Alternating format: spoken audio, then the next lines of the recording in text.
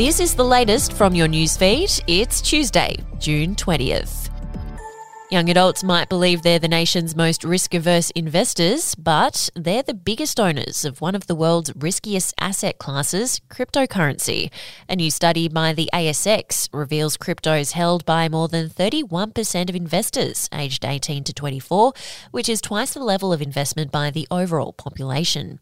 Apart from crypto, exchange-traded funds or ETFs have been the fastest-growing investment in the past 3 years, and more than half of adults now hold investments other than their super and family home.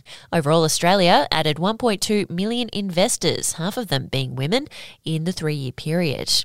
In Queensland, a Gympie vagabond charged over an alleged attack on a man in Noosa Heads has been confirmed as a person of interest in the investigation of a separate fatal attack. Police are continuing to investigate the fatal attack of 87-year-old John Kerr. Sunshine Coast detectives launched a homicide investigation with a 27-year-old man taken into custody. Sunshine Coast Detective Inspector Chris Toohey confirmed yesterday afternoon that the 27-year-old charged over the alleged assault of 69-year-old Alan Beach on Sunday morning is the same person of interest in their investigation into Mr. Kerr's death. In New South Wales, penalties for certain knife crimes will be doubled, with the state government moving to crack down on an increase in young offenders taking knives to school.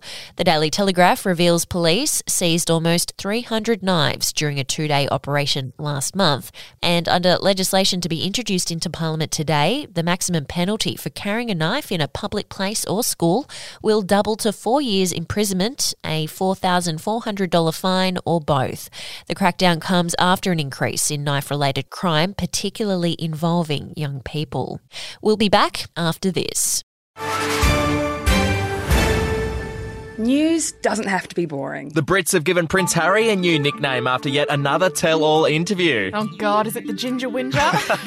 Let the team at news.com.au get you up to speed each day with their podcast, From the Newsroom. A couple were busted joining the Mile High Club. Well, I guess they can't play Virgin anymore. Politics, sport, red carpets, royals. Get all the goss in just a few minutes. Follow From the Newsroom wherever you get your podcast from. Embattled Victorian Senator David Van will be stripped of at least $12,000 of his taxpayer-funded salary as the fallout from allegations of sexual harassment continues. It follows his resignation from the Liberal Party on the weekend. After 3 women raised concerns about his conduct, Senator Van strenuously denies the allegations. He's on leave now for medical reasons and expected to return to the crossbench at the end of July, but he won't resume his role as Deputy Chairman of both the Senate Standing Committee for the Scrutiny of Delegated Legislation and the Subcommittee on Foreign Affairs and Aid. And Adelaide 36ers forward Robert Franks is set to sign a deal in Europe, paving the way for the 36ers to pursue former star Jacob Wiley ahead of NBL 24. Franks has a player option in his contract for next season, but it's believed he's closing in on joining a European team. It's understood Adelaide is open to the American moving on to free up salary cap space to pursue another import. The 36ers keen to lure Wiley home from Puerto Rico, where he's playing playoff basketball for Vaqueros de Bayamon.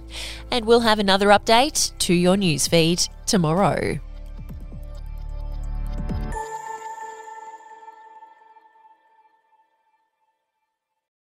Are you ready to get an inside look at crime from someone who has investigated some of Australia's worst crimes? It was like Aladdin's Cave. The luminol found bloodied footprints and bloodied handprints on a wall, so it's just like a horror movie. Former homicide detective Gary Jubilant sits down with cops, crims, addicts, victims, small-time cheats, and big-town lawyers as they tell their incredible stories. My house got raided. Next thing you know, I got bail refused. Next thing you know, I'm on a truck to Parklea Prison. Listen to I Catch Killers early and ad-free on Crimex Plus on Apple Podcasts today or wherever you get your podcasts.